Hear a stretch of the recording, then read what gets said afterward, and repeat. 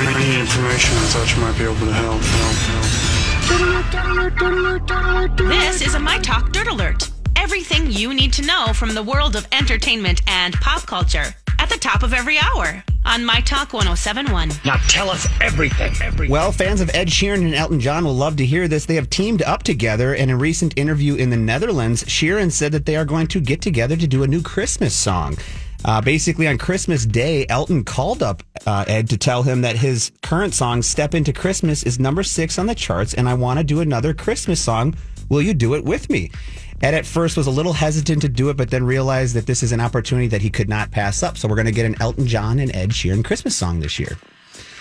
Earlier this summer, we learned that Michael Keaton is back as Batman in the upcoming film Flash, and he revealed something really cool about himself on the Stephen Colbert Show last night. 32 years ago, Michael portrayed Bruce Wayne / Batman in 1989 and in the sequel in 1992.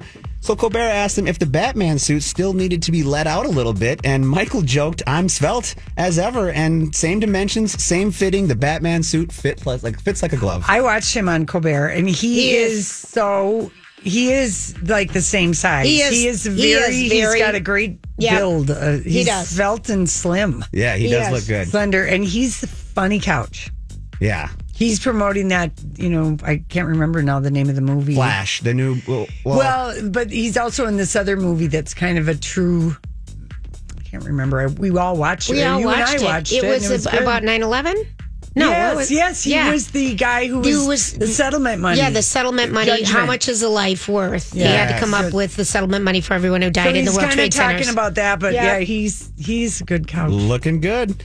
Well, Page Six has learned that Katie Couric will promote her bombshell memoir on the Today Show, despite slamming a number of her former co-stars and producer in this book. Now, Couric, who co-anchored on NBC's flagship morning show for 15 years alongside Matt Lauer, will appear on October 19th to discuss her new book.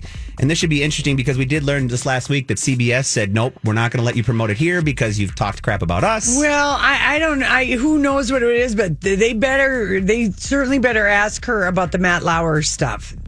Because she writes about that. She's got a whole chapter about. I think they will. Well, she's with Savannah and Hoda. Yeah, do you think those guys will? I don't know, question? Julia. I don't know. I think we might have to bet money on this, and one of us is going to win. Let's do that. Let's set up a little arrangement. Yeah, I don't think they'll bring up Matt Lauer, and that is a darn shame. All right. Well, that's a Dirt Alert for this hour. For more entertainment news, download the My Talk app or go to mytalk1071.com.